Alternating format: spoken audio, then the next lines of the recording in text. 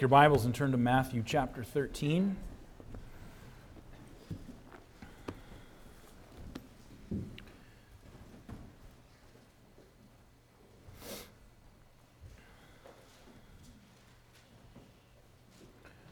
Matthew chapter 13, let me draw your attention to verse 24. The Bible says here, "Another parable put he forth unto them, saying, The kingdom of heaven is likened unto a man which sowed good seed in his field. But while men slept, his enemy came and sowed tares among the wheat, and went his way. And when the blade was sprung up and brought forth fruit, then appeared the tares also. So the servants of the householder came and said unto him, Sir, didst not thou sow good seed in thy field? From whence then hath it tares? He said unto them, An enemy hath done this. The servants said unto him, Wilt thou then that we go and gather them up? But he said, Nay, lest while ye gather up the tares, ye root up also the wheat with them.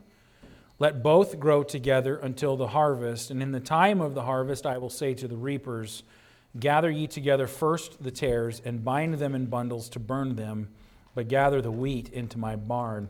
Skip to verse 36. Then Jesus sent the multitude away, and went into the house, and his disciples came unto him, saying, Declare unto us the parable of the tares of the field.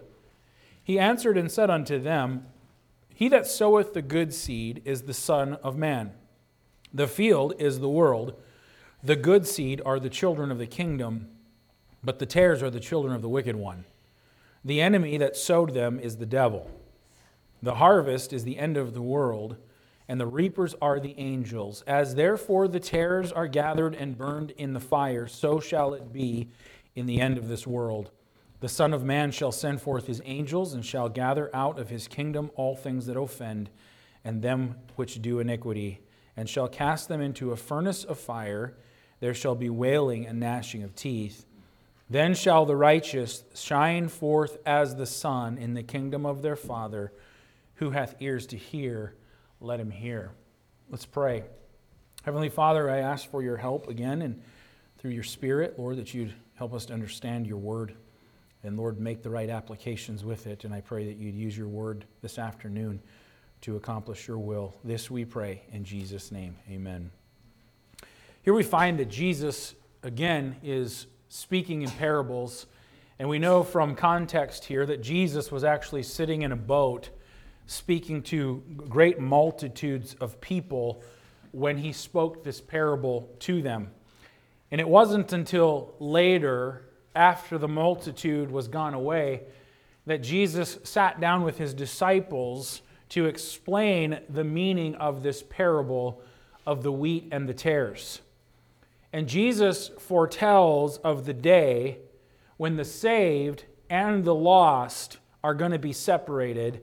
The true believer will be separated to eternal life, and the unbeliever, or the tare, or the fake one, to everlasting fire.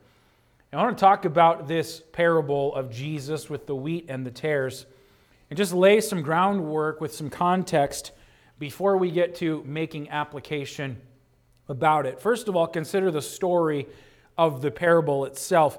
If you go to verse 1 of chapter 13, the Bible tells us here in chapter 13, verse 1, "The same day went Jesus out of the house and sat by the seaside. And a great multitudes were gathered together unto him, so that he went into a ship and sat, and the whole multitude stood on the shore." And so we find here that Jesus went out of a house, and he goes by the seashore. And verse 2 tells us that great multitudes of people gathered around. And so Jesus, being so pressed by the people, moved out away from the seashore into a boat to teach them. Verse 3 says, "And he spake many things unto them in parables." And that tells us here that the teaching of Jesus is going to be done in parables. So verse 2 tells us that this multitude gathered around, so Jesus had to teach them out of a ship, and he started teaching them in parables. Now, what is a parable? You know what a parable is. A parable is a story. It's an illustration of a truth. And there's some central truth that Jesus is teaching, and the story is to illustrate what he's trying to get across. Okay? So it's an illustration. Well, when you get verse 3 down through verse 33 of Matthew 13, you find that Jesus spoke several parables to these multitudes. In verses 3 through 9 and in verses 18 to 23, Jesus is teaching on the parable of the sower who goes out and sows good seed. And he talks about the soils of the heart. And the only the soil that brings forth fruit is the good soil. And then he talks about the parable of the wheat and the tares, which we're going to consider today. He also talks about the parable of the mustard seed, and he talks about the parable of leaven in all of these verses. And so Jesus begins to speak to them in parables, and he lists several stories to illustrate truth. Now, verse 10 of chapter 13 is telling. Go to verse 10. The Bible says here that the disciples came and said unto him, Why speakest thou unto them in parables? All right, so we're getting the background and the idea. Jesus is teaching in parables. Even the disciples are kind of like, What are you doing, Lord? And they ask the question, Why are you teaching them in parables? Well, in verses 11 through 15, Jesus gives several reasons why he's teaching in parables. Look at verse 11. He answered and said unto them, Because it is given unto you to know the mysteries of the kingdom of heaven, but to them it is not given. For whosoever hath, to him shall be given, and he shall have more abundance. But whosoever hath not, from him shall be taken away, even that he hath. Now, Jesus is not talking about material things here. When he says to whosoever hath, to him shall be given, and he'll be given more in abundance, and whosoever hath not, from him shall be taken away that which he has. He's talking about spiritual knowledge here. Those who have an ear to hear, those who have a heart for truth, to him it's going to be given more, and it's going to be given in more abundance. But those who don't want to hear, those who have a stubborn heart, even the knowledge that they do have is going to be taken away. Now let's consider further. So he says in verse 13 then, Therefore, because of this, speak I to them in parables, because they seeing see not, and hearing they hear not, neither do they understand. And the reason they don't is because of their heart condition. And he says in verse 14, And in them is fulfilled the prophecy of Isaiah, which saith, By hearing ye shall hear, and shall not understand, and seeing ye shall see, and shall not perceive. For this people's heart is waxed gross, and their ears are dull of hearing, and their eyes they have closed, lest at any time they should see with their eyes, and hear with their ears, and should understand with their heart, and get this, and should be converted, and I should heal them. And so Jesus gives several reasons here why he speaks to them in parables. He shows what they all have in common first. He says, all of you see and all of you hear. In other words, what Jesus is saying is you all have access to the same truth. You all see, you all hear, you all have access to truth. And then he shows the contrast between the saved and the unsaved. He says all don't understand or even want to understand. In other words, he says there are those among you who act spiritual, who look spiritual, who participate in the spiritual, but they're not actually saved. And he says if they could actually hear and they could actually see, then I would convert them and heal them. He says their heart is waxed gross in verse 15. It means to thicken or to callous. In other words, their heart has grown calluses over it. Their heart is not penetrable. It's got a skin and a covering that keeps the truth from getting in. It keeps their eyes from being open to the reality of things. He says their ears are dull of hearing. It means heavy. It means they're tired of hearing the same thing. They're tired of hearing the truth. Their ears are heavy and they don't want to hear it anymore. Their eyes are closed. Not because they don't have access and they can't see, but they're closed on purpose. They won't see. And so, to illustrate this mix of people, those who love truth, who want knowledge, who God will give them more, and those who actually don't want to hear, even though they look spiritual or participate in the spiritual, but don't have ears to hear, to illustrate this mix of people, Jesus gives this parable of the wheat and the tares growing together. And you get to verse 24, and the Bible says, another parable put he forth unto them, saying, and he says, all of this that we've talked about here, this is the story to illustrate what I'm talking to you about. Does that make sense?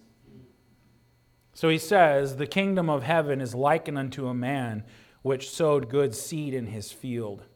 But while men slept, his enemy came and sowed tares among the wheat and went his way. But when the blade was sprung up and brought forth fruit, then appeared the tares also.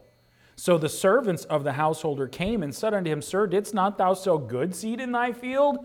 From whence hath it tares? Where did these tares come from? He said unto them, An enemy hath done this. The servant said unto him, Wilt thou then that we go and gather them up? But he said, Nay, lest while ye gather up the tares, ye root up also the wheat with them. Let them both grow together until the harvest. And in the time of the harvest, I will say to the reapers, Gather ye together first the tares, and bind them in bundles and burn them, but gather the wheat into my barn. Verse 30 says, Jesus said, Let them both grow together until the time of the harvest. And the implication is there is coming a day of reaping. And in that day of reaping, the tares are going to be exposed for what they are and cast into the fire.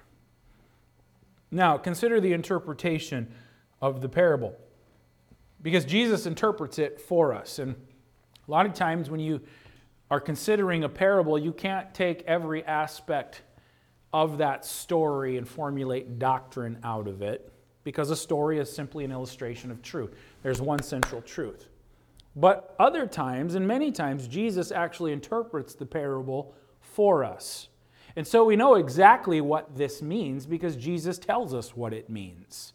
So look with me in verse 37. So the disciples, in verse 36, then Jesus sent the multitude away and went into the house, and his disciples came unto him, saying, Declare unto us the parable of the tares of the field. So they want to know themselves, what exactly does that mean? And so Jesus says in verse 37, And he answered and said unto them, He that soweth the good seed is the Son of Man. And so Jesus says the sower of that good seed is Jesus himself. In verse 38, he says the field is the world. He says the good seed that he's talking about are the children of the kingdom. We could say they're the saved ones, but the tares are the children of the wicked one. And so the tares are those who are unsaved, those who are the children of the wicked one. And then he says in verse 39, the enemy that sowed these tares is the devil. So the tares are the children of the devil. They're unsaved. The reapers, he says in verse 39, are the angels. And then in verses 40 to 42, he tells us the tares burned in the fire are the unbelieving. In verse 40, As therefore the tares are gathered and burned into the fire, so shall it be in the end of this world. The Son of Man shall send forth his angels, and they shall gather out of his kingdom all things that offend, and them which do iniquity, and shall cast them into a furnace of fire. There shall be wailing and gnashing of teeth. And then in verse 43, he says, the wheat are the righteous who will be with their Father. And so Jesus tells us exactly what this parable means and what each of these things represents. And so I needed to do that and wanted to do that so that we get a full understanding of what Jesus is talking about before we start making application to the parable. And I don't plan to keep you long at all, just make a few applications here, but let the Word of God and the Spirit of God speak, because he says, he that hath ears to hear, let him hear. And don't be like those who are dull of hearing, those who can't see or won't see, those who have calluses over their heart that won't let truth penetrate. Let God and His Word have His way. What are the applications to the parable? Well, the first application I would make is this, is that Satan opposes the work of God. In verse 25 and also verse 39, we see an illustration of this. Verse 25 says, but while men slept, his enemy came and sowed tares among the wheat and went his way. Verse 39, the enemy that sowed them is the devil. The harvest is the end of the world. The reapers are the angels. What we find here is that Satan, the enemy, is opposed to the work of God. And while God would have all men to be saved, the devil, on the other hand, would have all men to remain in their lost condition so that they experience the wrath of God in the lake of fire. The devil wants to kill and to destroy. God wants all men to repent and all men to receive life. Satan, I believe, knows that he has a short season to work. He may not know the time that the Lord is going to return, but he knows that his time is short. And I believe Satan is actively deceiving and blinding the hearts of men to the glorious gospel of Jesus Christ. 2 Corinthians 4, turn there, keep your place in Matthew. But 2 Corinthians 4 and verse 3, the Bible says, but if our gospel be hid, it is hid to them that are lost, in whom the God of this world hath blinded the minds of them that believe not, lest the light of the glorious gospel of Christ, who is the image of God, should shine in unto them. Satan is actively trying to blind the hearts of men so that the gospel does not penetrate into their life. And we find that Satan is opposed to the work of God. And how does he do his work? Well, we find back in our text in Matthew chapter 13 that the devil or the enemy works while God's people sleep. Go back to verse 25. He says, but while men slept, his enemy came and sowed tares among the wheat and went his way. He does his work while men sleep. And we heard this morning in Sunday school that the New Testament church is the pillar in the ground of the truth. The New Testament church is responsible for maintaining the truth of God. And listen, we cannot fall asleep on the job because Satan opposes the work of God. While men slept, the enemy comes in and starts sowing the tares. We read over in the book of Jude that Jude wanted to write a letter concerning the glorious salvation, but he couldn't do it because there was a problem. Men were not earnestly contending for the faith, and because they were not earnestly contending for the faith, when you look in verse 4 of Jude, he says that there are men who have crept in among you unawares because you're asleep. You're not holding the truth. You're asleep on the job, and the devil is doing his work. We have admonition in the Scripture in 1 Peter chapter 5 and verse 8, to be sober, to be vigilant, because your adversary, the devil, as a roaring lion, walketh about seeking whom he may devour. The lion goes about looking for the weak, looking for the prey. He doesn't go after the strong. He goes after the weak to devour it.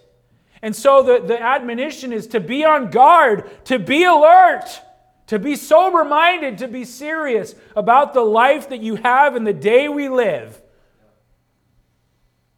Because your adversary, the devil, is seeking to destroy. In Ephesians chapter 4, in verse 27, I'll just quickly read this to you.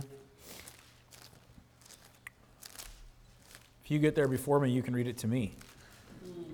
Ephesians 4, verse 27, the Word of God encourages us and challenges us, neither give place to the devil. The admonition is the same, to be alert and to be on guard. He works while God's people sleep. You can make application in your own personal Christian life.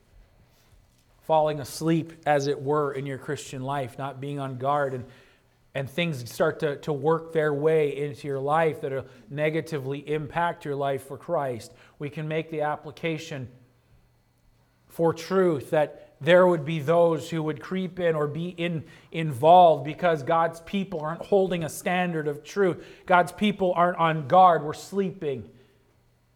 And it starts to impact the body.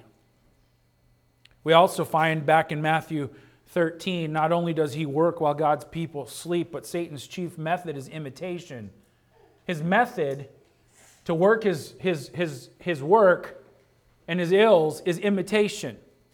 In verse 26, the Bible says, "But when the blade was sprung up and brought forth fruit, then appeared the tares also, along with the blade, along with the wheat. The tares were growing up." And the Bible tells us that Satan is the master counterfeiter. In 2 Corinthians chapter 11, turn there. 2 Corinthians chapter 11.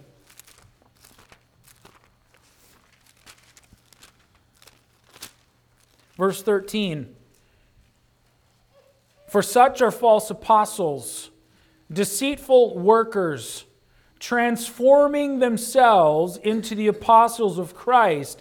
And no marvel, for Satan himself is transformed into an angel of light. Therefore it is no great thing if his ministers also be transformed as the ministers of righteousness, whose end shall be according to their works." The Bible tells us that Satan is the master counterfeiter. He imitates what is true, and maybe there's elements of things that are true, but in reality there's a whole bunch of false, and so it looks really good, and it's able to pass off as good, but in reality it's something that's going to be destroyed. It's the work of the devil. And he says you shouldn't marvel that there's false teachers and false prophets. That shouldn't be a thing that marvels us, because Satan himself is transformed into an angel of light. And so don't be surprised if he has ministers that look like they're righteous and others. 2 Peter 2:1 talks about false prophets among you, and many follow after them. 2 Peter 2, in verse 1, the Bible says, "But there were false prophets also among the people." They are among the people. They look like they're true, but they're not really true. They're imitators, and they blend in. There's false prophets among the people, even as there shall be false teachers among you, who privily or privately or secretly shall bring in their damnable heresies, even denying the Lord that bought them, and bring upon themselves swift destruction. And many shall follow their pernicious ways, by reason of whom the way of truth shall be evil spoken of." The Bible talks about false spirits. 1 John tells us to try the spirits, whether they are of God. So the devil has his workers, his prophets. His chief method is imitation. He even has a false gospel, or many false gospels. We've been reading about it in Galatians, in the letter that Paul wrote to the churches of Galatia. "I marvel that you're so soon removed from him who's called you from the grace of life into another gospel, which is not another." It's not another one of the same kind. It's a false gospel. And if he can mimic these, He can mimic real Christianity with religion. He can wrap it up in a nice wrapping paper and he can put a bow on it, but on the inside it's nothing but trash. And it's meant to deceive. It's meant to destroy. And there's lots of churches, friends, and you have to be aware of this, and maybe you already are. I'm sure you are, but you really need to understand, not everything that glitters is gold. And not every church sign that says Independent Baptist on it is a true New Testament church of God. And not every sign that says Independent preaches the true gospel of Jesus Christ. We want to water it down. They want to mix it. They want to mix error and truth together and say, all you need to do is believe, because the Bible says if you'll just believe on the Lord Jesus Christ, you'll be saved. Do you want to add Jesus into your life? Do you want to go to heaven? Well, yeah, who doesn't want to do that? Then come on down. You're on The Price is Right. Right? That's the next part of that phrase. Or if you want to be saved, just look at me. Everybody just look at me. If you want to be saved, do you want to be saved? Then say this prayer. Or if you looked at me, that means God sees your heart. And God knows your heart, and now you're a child of God. You understand what I'm saying?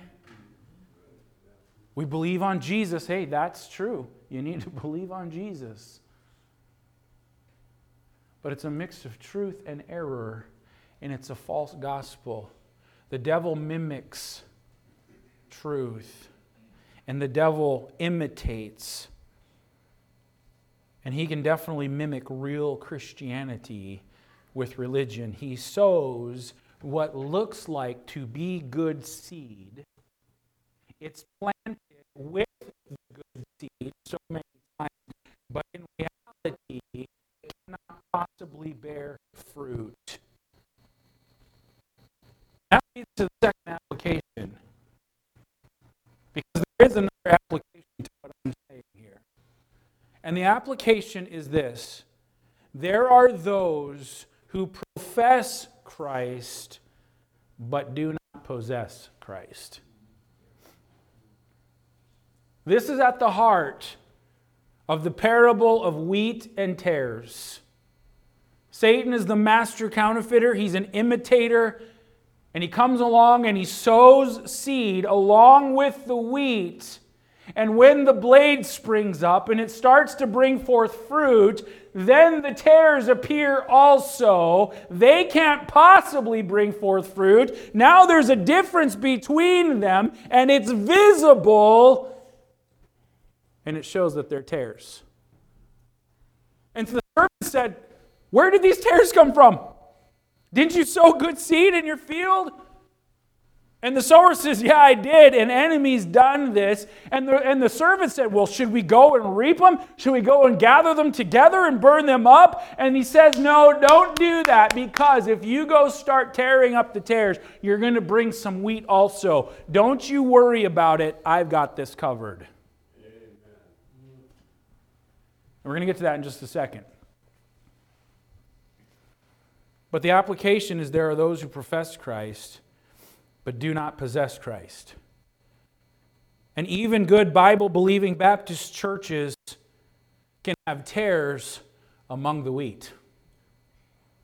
Now, what does it take to be a member of a New Testament church? Well, you need to be born again, amen? You need to have a credible salvation testimony, and you need to be baptized, and your baptism makes you a member of the church. A church, in reality, because that is the qualification for membership, in reality, a church should not have any unsaved people in it, right? But Jesus' church did. And Satan is a master counterfeiter who's an imitator, who makes it look like it's good seed, but in reality it's tares. You understand the point?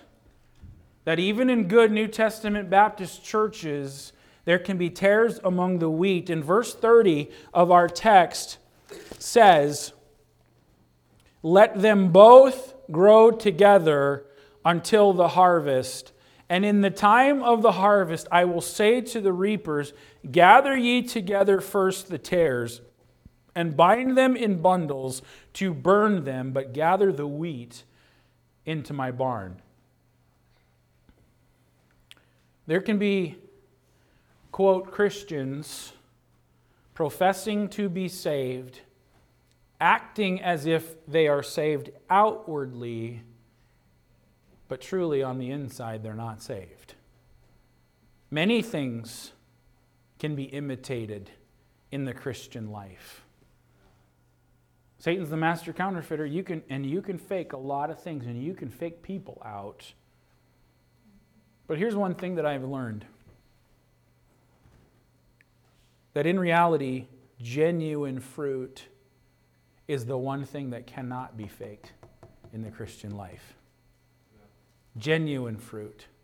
Verse 26 said that the tares grew up with the wheat, and when the blade sprung up and it brought forth fruit, then appeared the tares also. What are these things? They're not the same thing as these things. You understand what I'm saying? There's a lot of things that can be faked, but genuine fruit cannot be, and that is when the tares are made known to be barren. So what are some things that people look to in order to convince themselves or others that they're wheat, that they're saved, and not tares or the unsaved? Most of the time, people start with a profession of faith. Here's what I use to convince myself that I'm truly a child of God. There was a time when I prayed a prayer, and there was a time when I asked Jesus into my heart to save me. But I want you to turn over to Titus chapter 1. Titus chapter 1.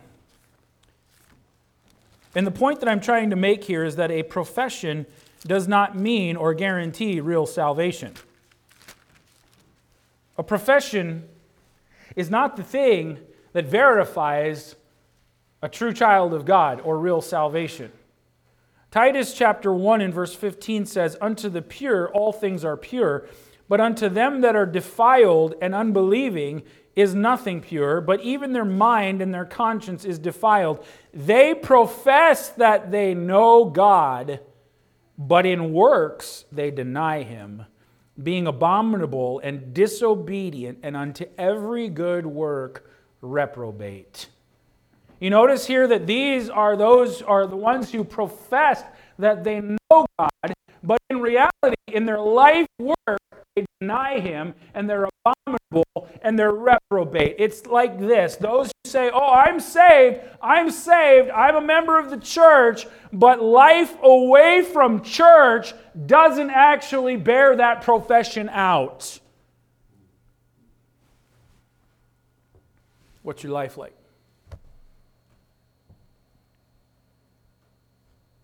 You can say all day long, I've been saved. But what does the fruit of your life show or prove? People say, well, I was baptized too. Well, we know baptism has nothing to do with salvation. People say, oh, I'm a member of a church. I have spiritual activity in my life. I serve in some ministry. We'll go to Acts chapter 1. Acts chapter 1 and verse 15.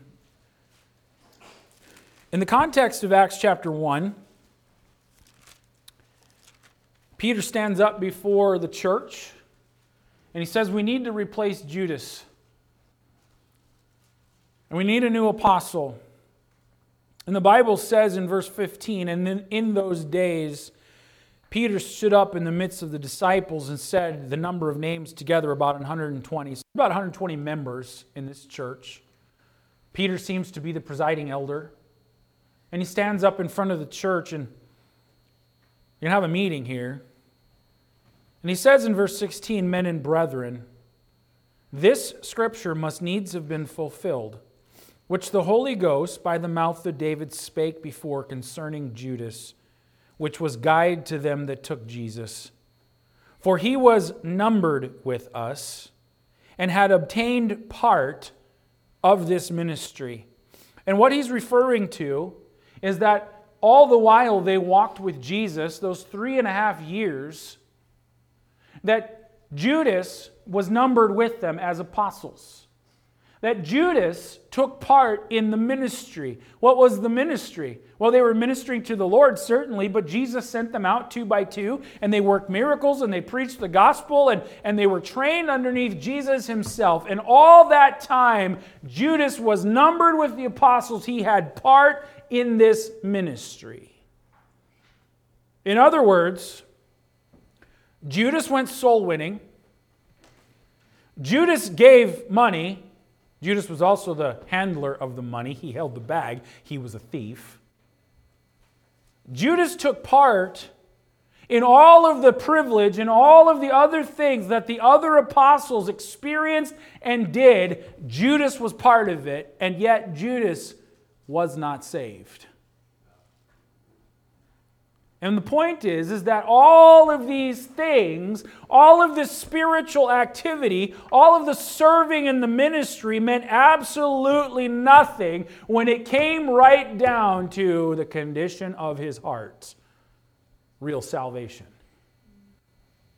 Judas did every one of those things, even being numbered with the apostles, and yet he was not saved. And what I'm saying is that people will look to all kinds of proofs of salvation, but the truth is, every single one of those things could be faked. Because none of the other apostles knew that Judas wasn't saved. Right? So what is it that can't be faked? What is it that's genuine? That's real fruit of salvation. And the question is, can you produce fruit? Well, the Word of God tells us something about where fruit comes from. Where does the fruit come from? It comes from the Holy Spirit of God. It is the fruit of the Spirit of God that works in you. Now, go to Galatians chapter 4. And I want you to notice this. Galatians chapter 4.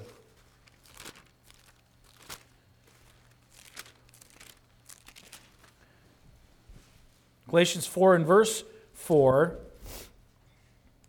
the Bible says, "But when the fullness of time was come, God sent forth His Son, made of a woman, made under the law, to redeem them that were under the law, that we might receive the adoption of sons." Okay, so that we could be the children of God, so that we could be born again. Look at verse 6. "And because ye are sons," because you're really saved, "God hath sent forth the Spirit of His Son into your heart, crying, Abba, Father." He says, because of the fact that you're genuine, that you're really a child of God, you have the Holy Spirit of God in you. Now,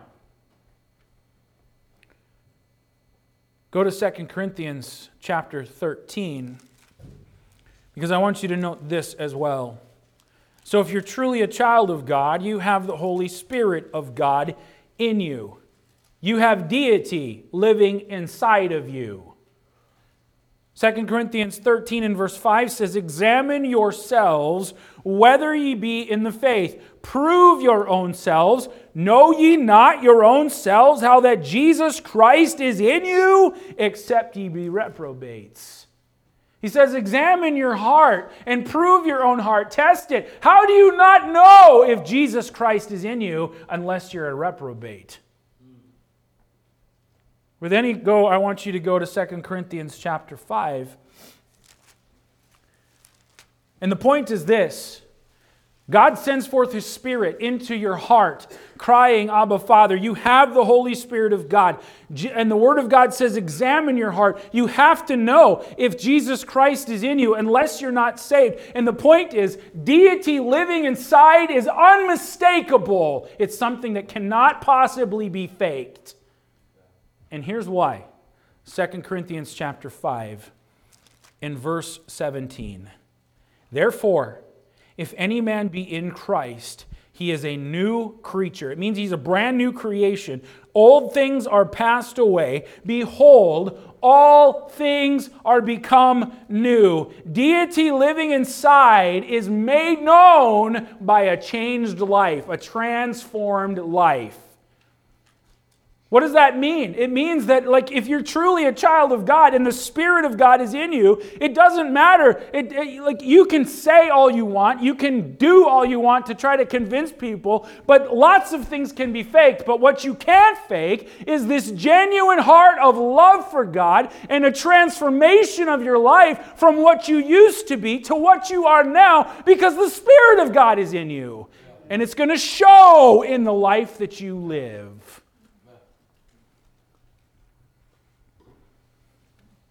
You're going to love the things of God like you've never, ever loved anything before.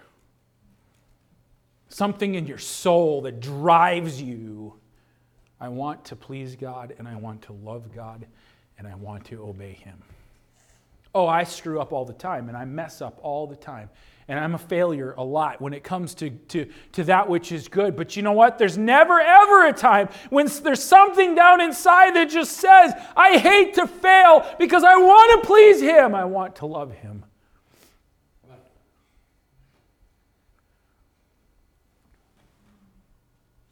You can't create that. You can't fake that. That's generated by the Spirit of God within. There's real inward desire to please and obey God, to be separate from this world. Not only are you going to love the things of God, but you're also going to love the people of God.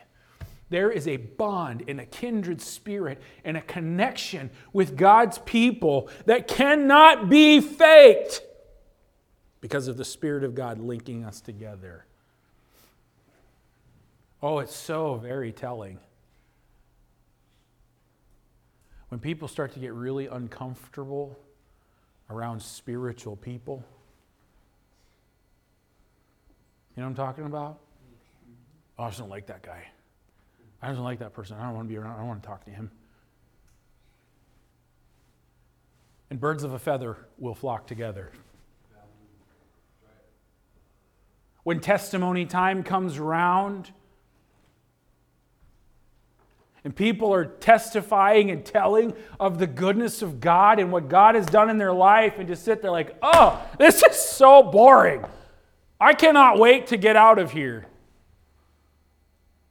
Why is that? Can't look a spiritual person in the eye? Avoid at all cost? Or when testimony time comes around and you know that your time is coming up and you got to say something, and I start to get super nervous because I got nothing to say that will convince them that I truly know the Lord. Right? I know what that's like. I was that. I had a profession of faith. I wanted to go to heaven. I participated in religious activity. I tried to convince people. But in my heart, there was nothing to say. Why? Know ye not how that Jesus Christ is in you, except ye be reprobates? Jesus says there are people, the reason I'm speaking in parables is because all of you have access to the same truth, but there's some of you who don't actually want to hear what's true. And unto you that are saved, it's given to understand the things of God. The knowledge that you have is going to increase because God's going to give you more. But others, they try to fake it, they try to look it, but they're not actually it. And their heart is wax gross. Their heart is callous. The truth can't penetrate them. They don't want to hear it. They don't want to see. So I'm speaking in parables so that it's hard for them to understand because they don't want to hear it anyway. They've tuned it out. And the reason they've tuned it out is because they're not genuine.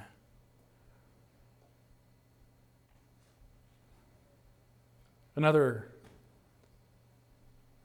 verification of a changed life is not just loving the things of God and loving God's power over sin in your life. And a lot of times that's something that is not visible to other men. The question is, does sin actually smite your heart or bring conviction to you? Do you actually have dealings from the Spirit of God in your heart, like chastening, for example? Because you know what? We can all get sideways at times. We can. Because we're sinful people. But Hebrews chapter 12 and verse 6 says that God scourges every son whom He receiveth. Because we all get sideways sometimes. But if ye be without chastisement, then you're bastards, you're illegitimate children, you're not really the child of God, you're not sons.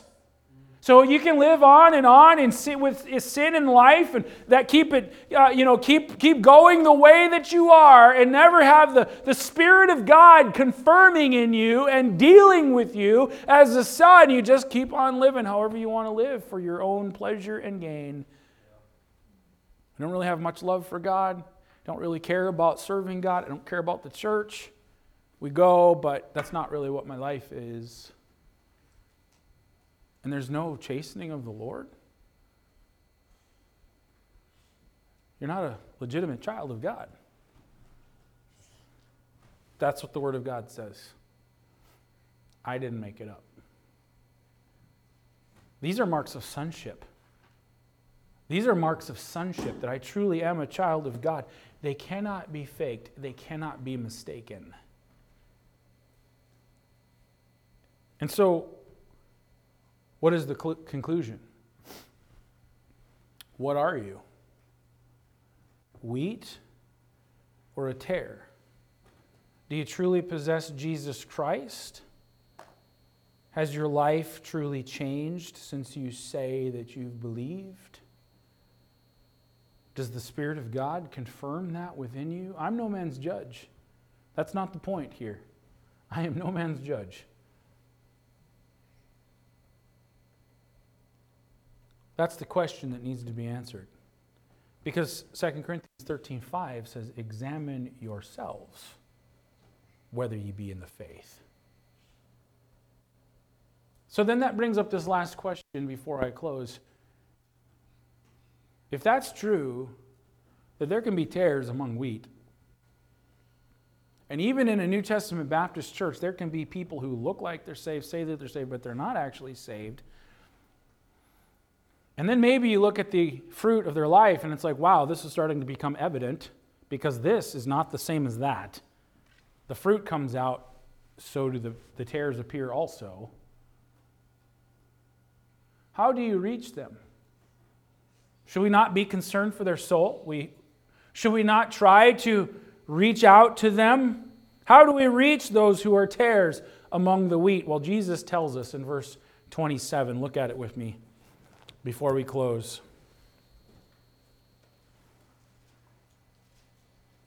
In verse 27, so the servants of the householder came and said unto him, Sir, didst not thou sow good seed in thy field? From whence then hath it tares? Where did these tares come from? We can see, it's evident, we can see that there's a difference between the true and the false. Even we can see it. Where did these tares come from? And he said unto them, An enemy hath done this. The servant said unto him, Wilt thou then that we go and gather them up? Should we go and root those tares out? Should we remove them because they're not really wheat? And then he says, Let them both grow together until the harvest.